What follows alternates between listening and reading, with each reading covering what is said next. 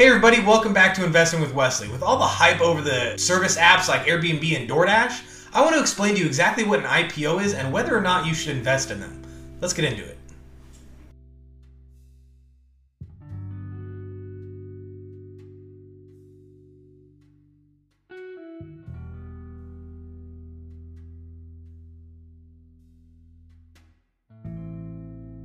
Now first off, what is an IPO? An IPO stands for Initial Public Offering, and this is when a private company decides to go public and offer the public investors their initial offering of stocks that people can invest in.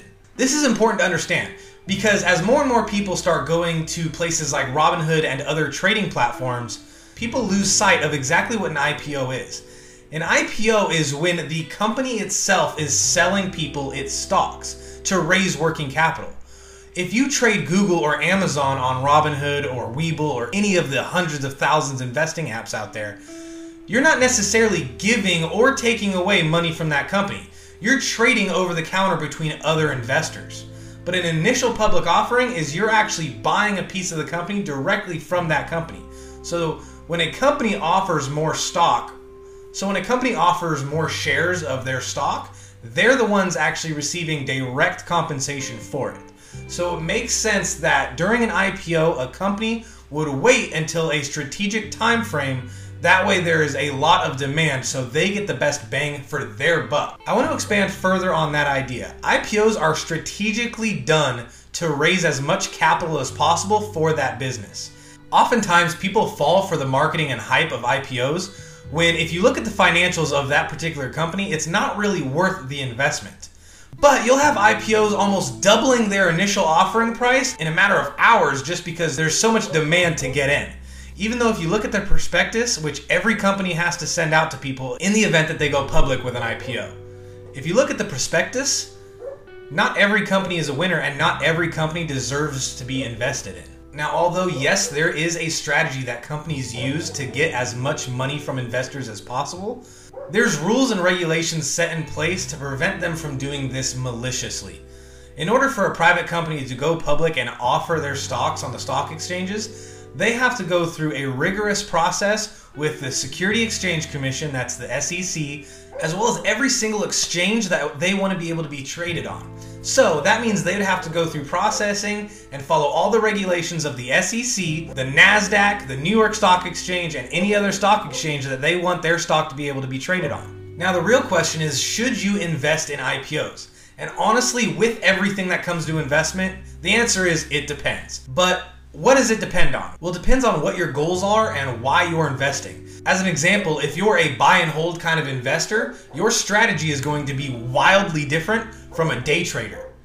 A perfect example would be the Airbnb public offering that just went online a couple days ago. If you were a day trader, you could have bought a bunch of shares at the asking price of the IPO, and then within a couple hours sold it for triple of what you bought it for, thus securing a nice profit if you were a day trader. But if you were a buy and hold investor, I'm not 100% convinced that you should really invest in Airbnb this soon. Yes, the prospectus looks nice, but at the end of the day, it's also marketing material designed to encourage you to buy. And although Airbnb is worldwide, so they have the potential to make a lot of money, because of the coronavirus and all the uncertainty that goes on with the travel industry, I'm just not sure how soon Airbnb will be able to be a profitable company. Now, don't let my opinion discourage you because even myself did invest in Airbnb.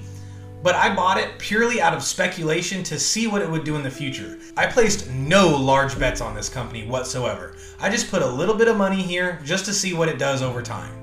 And if I like the trajectory that Airbnb grows into, then of course I might invest some more. But for now, this is a pure speculation kind of stock. Because there is just not enough evidence, in my opinion, to invest a large sum of money long term. Now, like everything, there's a dichotomy. What if Airbnb or DoorDash is the next Amazon or Tesla or Google? We cannot predict the future. And if you were a buy and hold investor that bought Apple or Amazon right when their initial IPO was, and even if you only bought one stock, the gain you would have on that one stock if you bought it during their IPO would be absolutely amazing. So that is one of the big benefits of buying an IPO and holding long term. If you read the IPO prospectus, which includes a summary of the company's background and financial profile, the prospectus will also tell you what kind of security the company is offering. Whether it's common stock, convertible stock, bonds, you name it, the prospectus will tell you exactly what you can buy and what's for sale during this IPO, as well as tell you what kind of banks and hedge funds are backing this IPO, as well as doing the underwriting for it to create the fair market value of the stocks being offered in the IPO. So if you were a public investor and read the prospectuses of these individual IPOs and you were convinced that they were going to go up long term and make a killing for the investors, then by all means you should invest right now, because although the stock may go down and you might not necessarily get it for the lowest price ever, it is definitely safe to say that you'll be able to hold it for the longest if you do invest during the IPO phase. If you invest right when the start of everything goes public and hold it 5, 10, 15 years into the future when they are a large established company, you could get lucky and end up with the next Amazon or Apple. But at the end of the day, I really just beg you guys to really pay attention on the fundamentals and the finances that come with investing. Don't just invest over the hype or what the trends are telling you to invest in. Look at the company's financials. Look at the prospectus if it's an IPO, or look at the last couple K1 reports if it's an established company. Figure out if they're making a profit, if not, why they're not making a profit, and where they plan to go into the future. All this can be done with a little bit of effort and time and research on your behalf. And this could save you from so much losses in the future by buying the hype and not pulling out in time. So with that being said, guys, I hope you now know what an IPO is and what to do on the next IPO, and some things to think about whether or not you should or should not invest with them, and if it matches your investment strategy or not. If you got value from this video today, please remember to like and subscribe and tell your friends about it so we can keep this channel growing. But until our next video, have a good one.